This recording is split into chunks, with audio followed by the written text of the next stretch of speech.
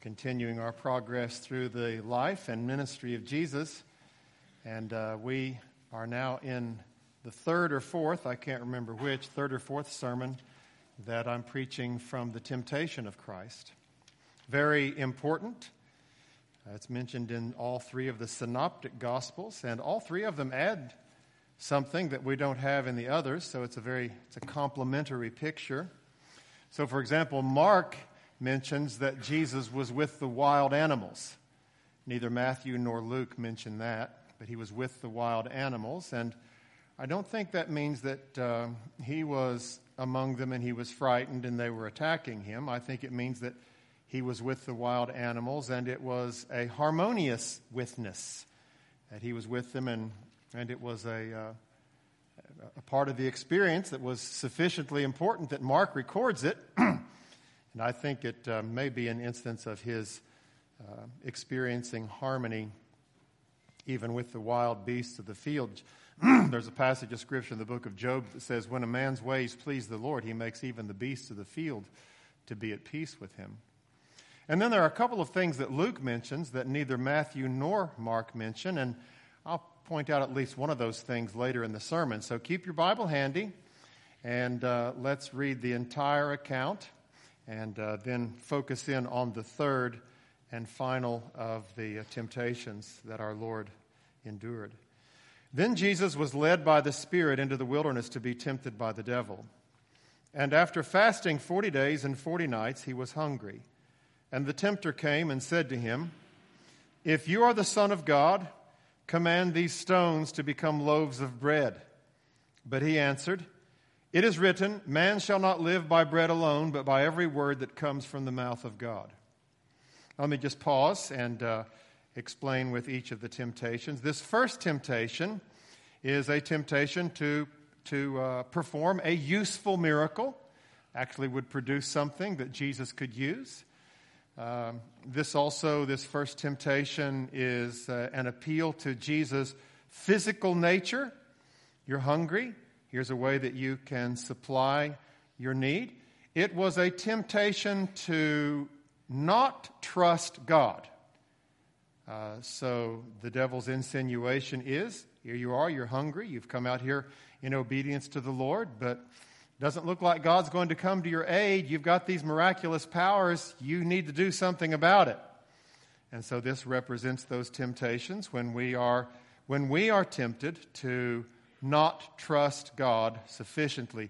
We're tempted to take matters into our own hands. Now let's look at this second temptation. Then the devil took him to the holy city and set him on the pinnacle of the temple and said to him, "If you are the Son of God, throw yourself down. For it is written, he will command his angels concerning you, and on their hands they will bear you up, lest you strike your foot against a stone."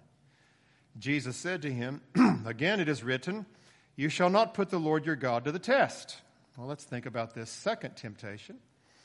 In the first temptation, the devil says, you cannot trust God, so you need to take matters into your own hands. And in the second temptation, he says, well, if God really loves you, then give him an opportunity to prove that he loves you. And the way that you can do that is by doing something that he has not commanded you to do, namely, throw yourself off the pinnacle of the temple. And if God really loves you, then he will come to your rescue, and everyone will see it, but God will step in and rescue you from this. This is the temptation to put things into God's hands that ought not to be there. So the first temptation was to take things that are in God's hands and take them into our hands. The second temptation is to presumptuously put something into God's hands and say, if you love me, prove it. The devil's first temptation was to Christ's physical nature, his hunger. The second temptation is to his spiritual nature. Prove that give God an opportunity to prove that he really loves you. So the first temptation was to physical. Second temptation was to spiritual. The third temptation has to do with the combination of the physical and the spiritual in service to God. This third temptation is, Well, the first one was taking things into our own hands. The second temptation is presumptuously putting things into God's hands.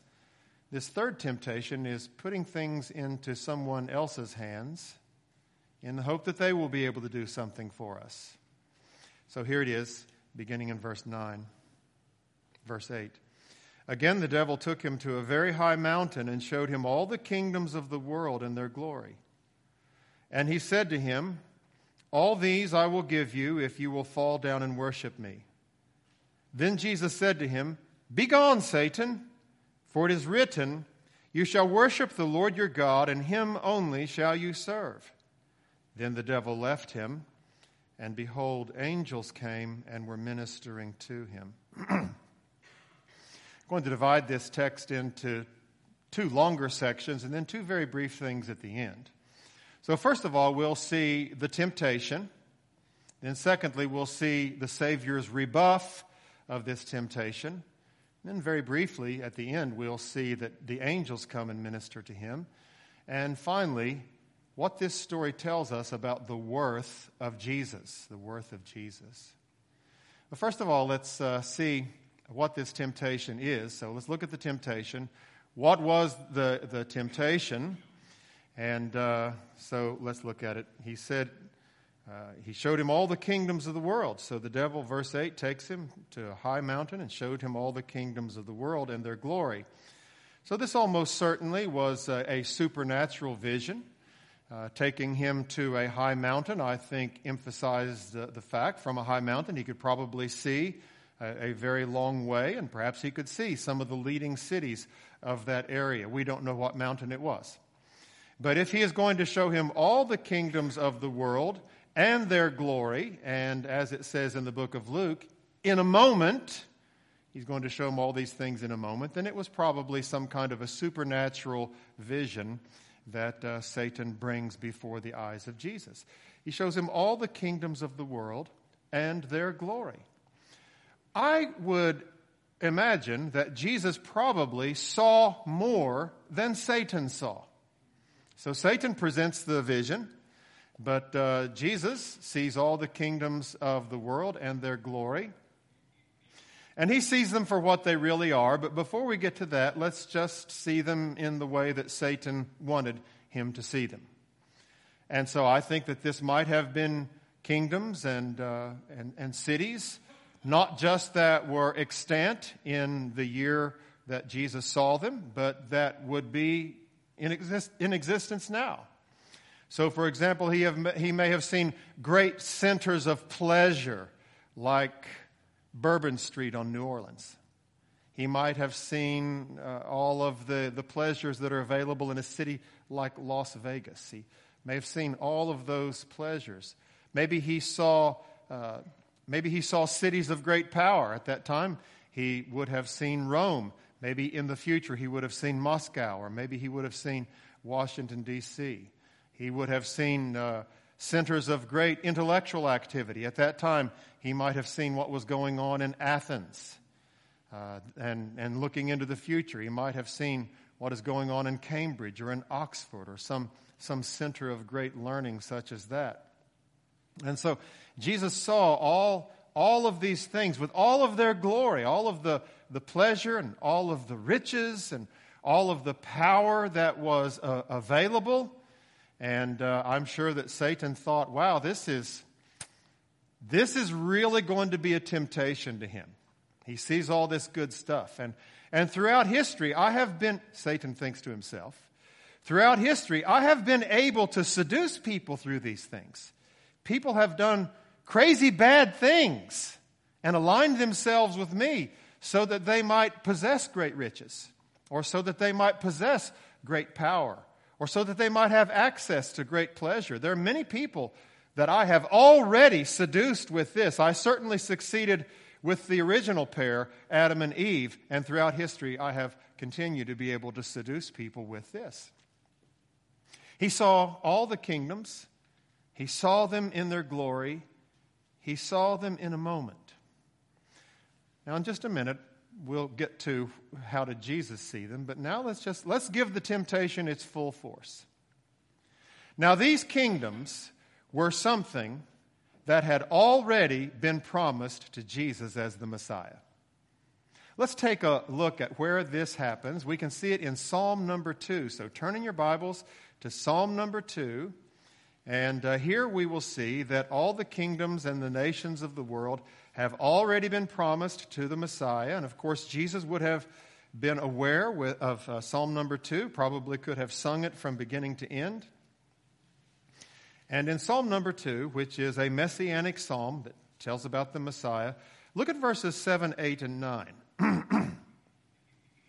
I will tell of the decree. The Lord said to me, "You are my son. Today I have begotten you. Ask of me," the Lord says, "ask of me, and I will make the nations your heritage and the ends of the earth your possession. You shall break them with a rod of iron and dash them in pieces like a potter's vessel." Notice that the condition that was given to the Messiah of how he would become the inheritor of the nations and of the ends of the earth is, the Lord says, "Ask of me." Or another way of saying it is, if you do it my way, then I will make the nations your heritage and the ends of the earth your possession. But here it's summarized by, "Ask of me." And now Satan says, I know that all this has been promised to you, but I've got a shortcut for you. I've got a shortcut for you. Remember how that I said earlier that temptation is an illegitimate shortcut to a goal that is usually legitimate, an illegitimate shortcut to a legitimate goal. Satisfying your hunger is a legitimate goal. Doing it through misusing your miraculous power is an illegitimate shortcut. Recognizing and enjoying the love of God is a legitimate goal. Trying to get God to prove it by throwing yourself off of a cliff is an illegitimate shortcut. For the Messiah, receiving the adulation of the world, receiving the service of the world is a legitimate goal. It's one that God has appointed. Getting it through entering into a pact with Satan is an illegitimate shortcut. Now, in the book of Luke, it says that the devil said, "All these have been given to me." He shows him all the kingdoms of the world, and then he says, "All these have been given to me, and I can give them to anyone that I want. And if you will bow down and worship me, then I will give them to you." Was Satan telling the truth?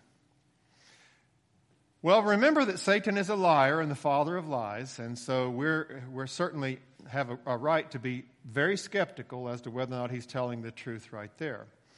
But there must have been some modicum of truth to it, or he would not have had the audacity to speak it in the presence of the Lord Jesus, although it took a whole lot of cheek for him to say to Jesus, "If you'll bow down and worship me, then all of this will be yours." And so I don't guess we should underestimate the amount of cheek and audacity that Satan is prepared to face Jesus with. Was he telling the truth?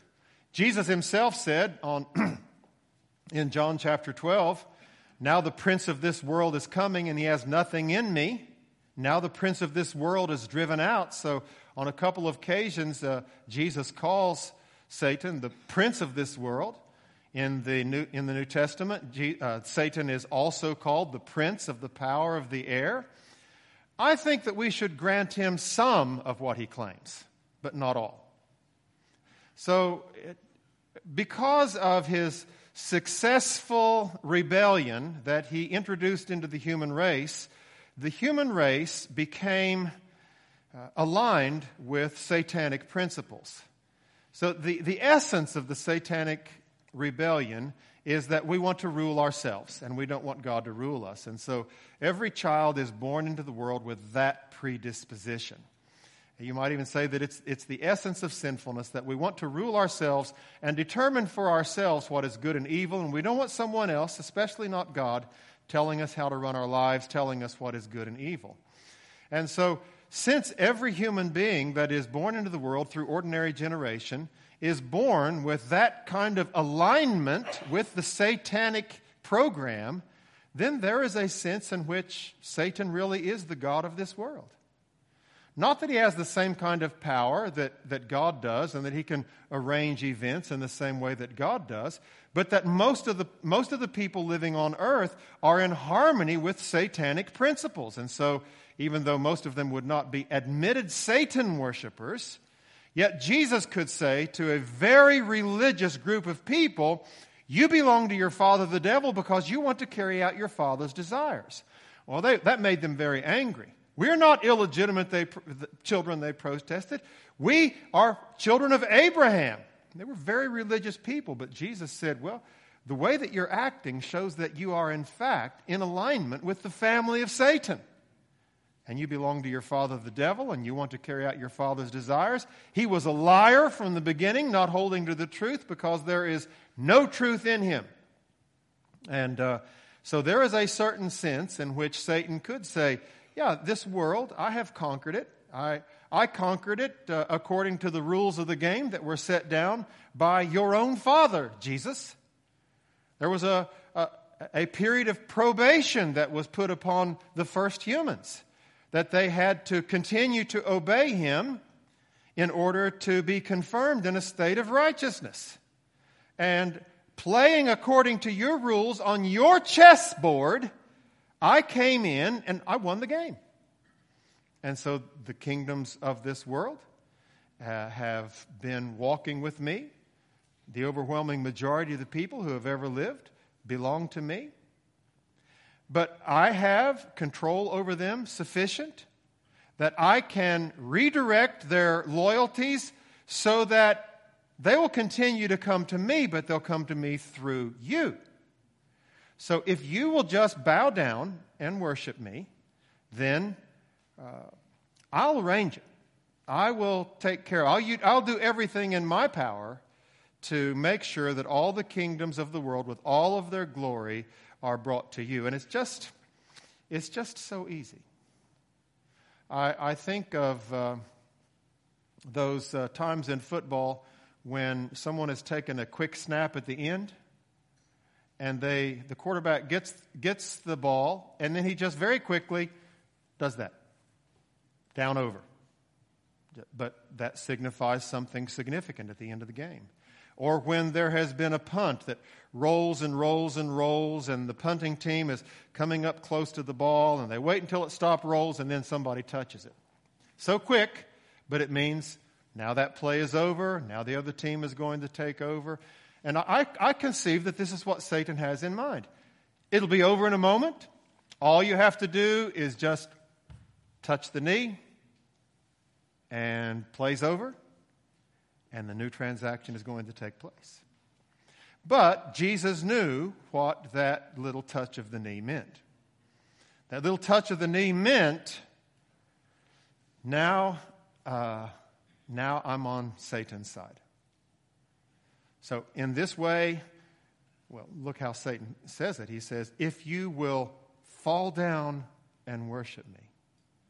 So that falling down is really an insightful comment to help us to understand what worship is. Worship commences with a falling down or with a bowing down, whether it's worshiping Satan or whether it's worshiping God.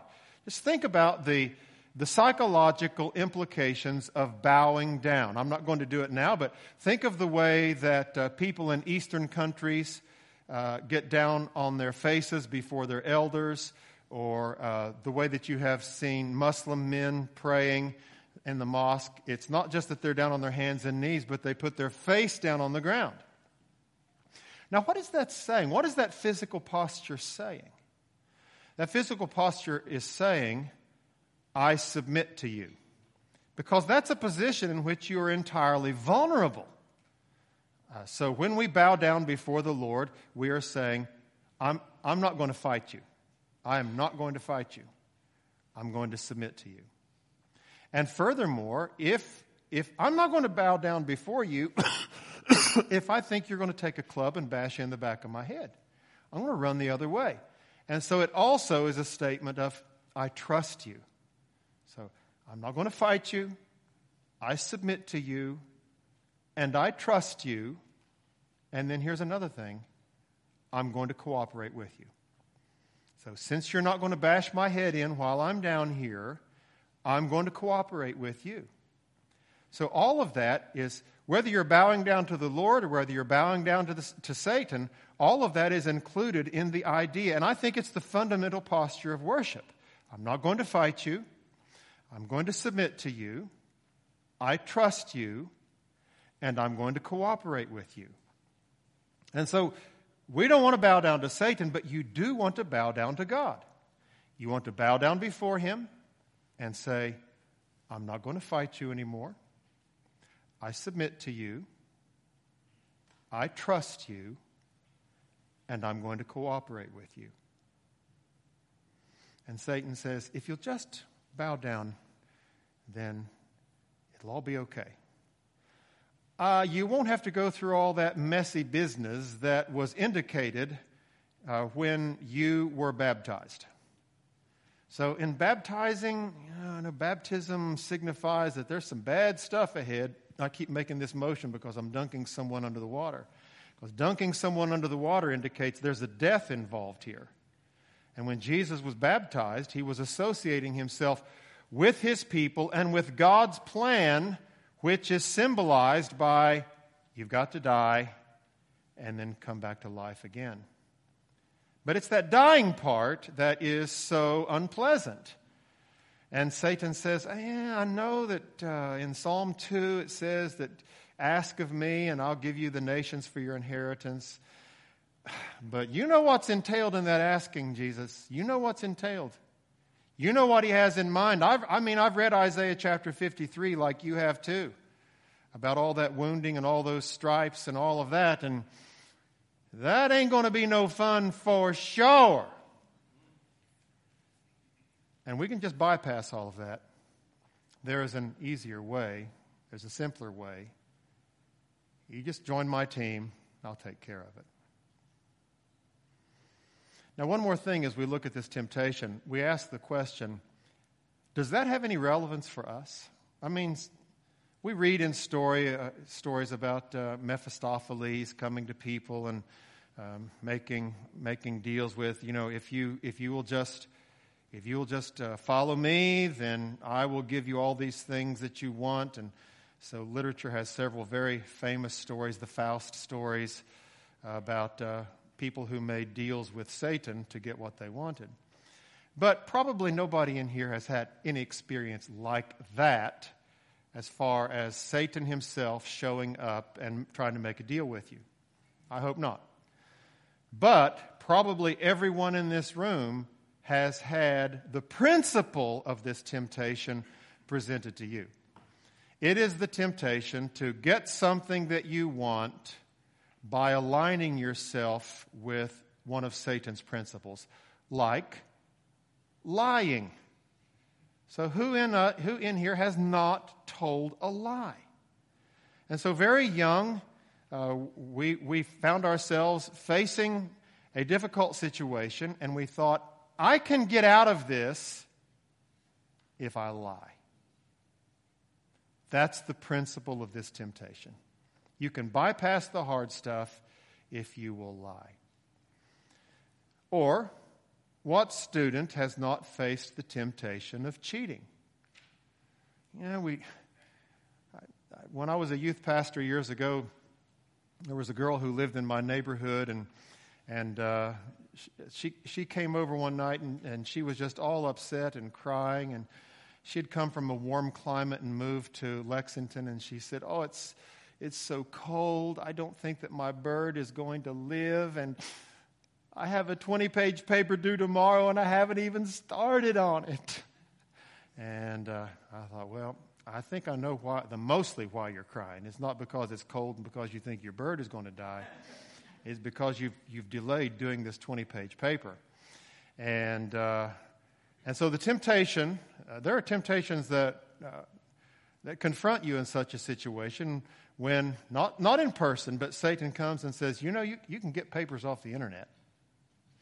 I know you didn't do your algebra homework, but your friend is a really good algebra student. You can copy his algebra homework and turn it in teacher doesn't even look at that. She just looks to see if you've done it, puts a check mark on it. You can cheat.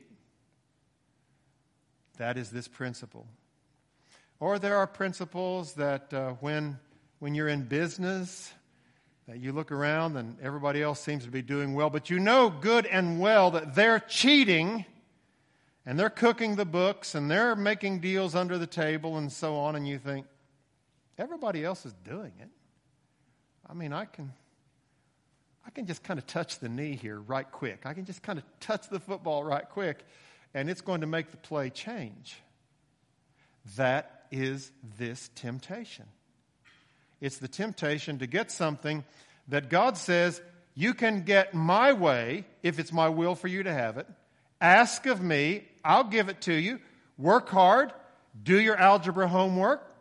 You'll learn algebra. Work hard. Okay, don't tell a lie.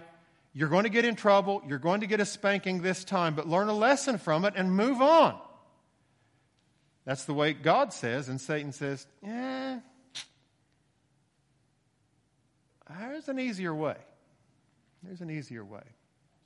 And so that's a temptation that Jesus was confronted with, and then I've mentioned to you 3 or 4 little ways that it is confronted with us too. But the idea is, if I just adopt satanic principles for a little while, let's don't even call it that bad name.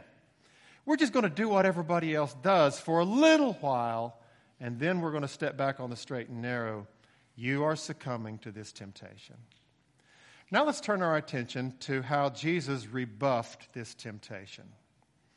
And so Jesus says, "Begone, Satan." First time he's called him Satan in this exchange. "Begone, Satan." He just commands him. I like that. Keep your finger here and turn to Luke chapter 4. I want to show you something that I learned from reading G. Campbell Morgan on this. Thought this was a brilliant insight.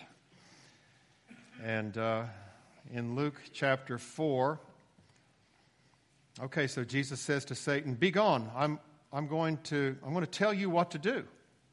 Before this, he's kind of entered into conversation with him. Satan says this, and Jesus replies that, and Satan says this, and Jesus replies that. Let me show you something here in Luke chapter 4. Look at verse 1. Luke chapter 4 and verse 1. "And Jesus, full of the Holy Spirit, returned from Jordan and was led by the Spirit into the wilderness for 40 days. So after he's baptized, Jesus is full of the Holy Spirit, and he's led into the wilderness where he is tempted. And then up through verse 12, it talks about the temptations. And then look at verse 14. "And Jesus returned in the power of the Spirit to Galilee." Before the temptation, he's full of the Spirit. After the temptation, it says that he returned in the power of the Spirit. I think that the teaching here is that through the experience of repelling and rebuffing Satan, Jesus was made stronger and Jesus was made more powerful, and he gained more authority over Satan than he had going in. He's full of the Spirit, but he has to be tested. He passes the tests, and after that, he comes out stronger. It's a little bit like the principle of lifting weights. The principle of lifting weights is that you lift weights to the point that it hurts your muscles some. It causes some cells to break down. You tear it down a little bit, but then after your workout, you eat, and your body takes that protein that you eat, and it starts to repair those cells that have been torn down, and when it repairs them, makes them a little bit stronger. And that's how it is when we successfully resist temptation like Jesus did. You resist the temptation, you come back a little bit stronger. Now, it's interesting that throughout the rest of the encounters that we read in the Bible, the rest of the encounters that we read between Jesus and the evil spirits, it's all very short, all very terse. So, for example, when Jesus he delivers the Gadarene maniac, the man who was possessed by the legion of demons in Gadara, as he is doing that, there is a herd of pigs that is feeding nearby, and the demons say to Jesus, "Why have you come to torment us before the time? Let us go into the pigs." Jesus says one word: go. He has that kind of authority. He has that kind of authority now. He has gained this kind of authority over Satan. This is the Savior also who is our friend now and who is our older brother. He equips us with authority over spirits also. But if we encounter a spirit that is too strong for us, all we have to do is look back and look up at our big brother and say, "Will you take care of this troublesome spirit for me, please?" And Jesus is full of the spirit of power, and he's able to just speak to those demons and say, "Go." And so that's what he does here. He says, "Be gone, Satan." And then he pulls out the sword of the Spirit again. "You shall worship the Lord your God, and him only shall you serve." Well, I told you a few minutes ago that I would say, what did Jesus see when he saw all the kingdoms of the world? Well, for one thing, it's possible that he saw kingdoms with that S on the end, which means that it was plural. It wasn't all one kingdom. It was a lot of kingdoms. And you know what goes along with kingdoms? Conflict. Where there are kingdoms, there is competition to see who is going to be the greatest king. In the book of Revelation, we read how that there's great rejoicing in heaven, and those rejoicing in heaven say this: the kingdom, not kingdoms, the kingdom of the world has become the kingdom of our God and of his Christ. There is a unity among the people that Christ redeemed, so that we are no longer various kingdoms, but we are part of the kingdom. And one of the great misconceptions that is ripping up Christianity today is the insistence that black people form a certain segment. They're a kingdom unto themselves. And white people are a kingdom unto themselves. And yellow people are a kingdom unto themselves. And so on. And that's all contrary to the teaching of the Scripture, which says, if we belong to Jesus, we're all one kingdom. And not supposed to make a big deal out of the things that divide us, but to make a big deal out of the things that unite us.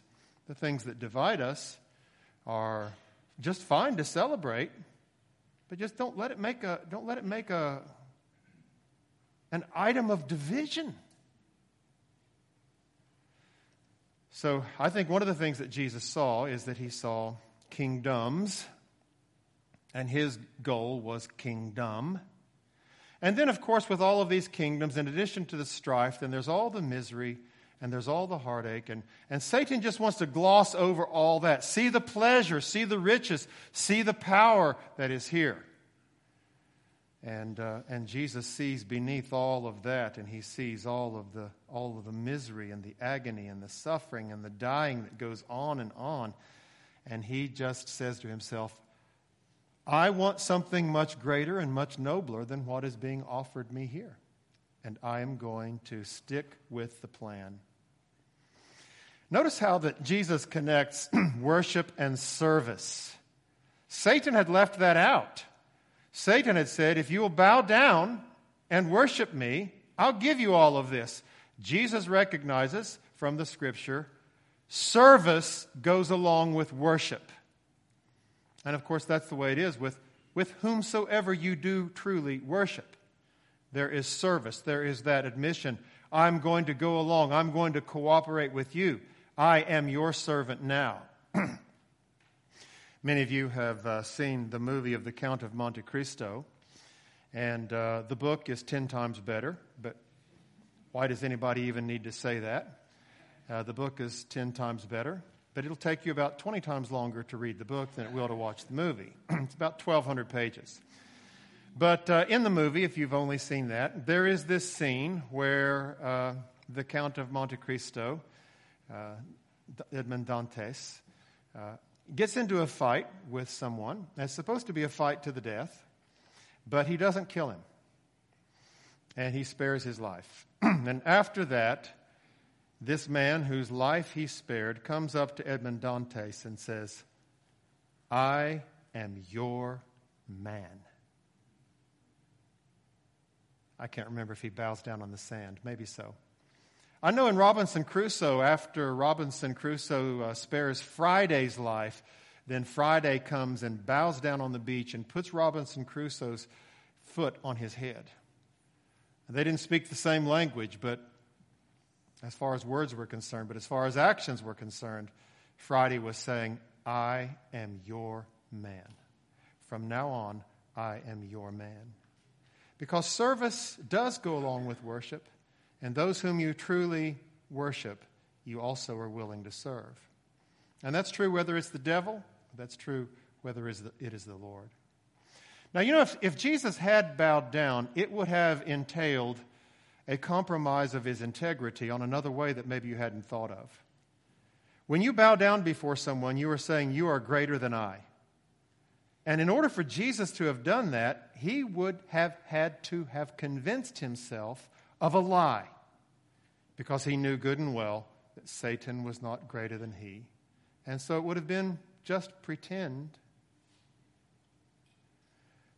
So Jesus rebuffs Satan with this verse of Scripture, "You shall worship the Lord your God, and him only shall you serve." It's interesting that all three of these verses of Scripture that Jesus uses to repel Satan are from the book of Deuteronomy. And some of you theology students know that the book of Deuteronomy is one of the books that is most assiduously attacked by literary critics of the Bible. They really attack the book of Deuteronomy. And which just proves that Satan has an ongoing grudge against the book of Deuteronomy. He's been beaten over the head with the flat side of the sword by the book of Deuteronomy, and he really does not like the book of Deuteronomy. But Jesus does. He quotes 3 times from the book of Deuteronomy. What a wonderful thing it is to have the Word of God so thoroughly in your heart that when Satan confronts you with this evil suggestion, you have a verse of Scripture that is ready and you say, "Yeah, but the Bible says this." And in order for Jesus to have that kind of familiarity with the Word of God, he had to spend a whole lot of time not playing video games when his buddies were, so to speak. You know, I heard sometime that someone said concerning a man who was thoroughly acquainted with the Bible, they said, "I would give my life to know the Bible like that man."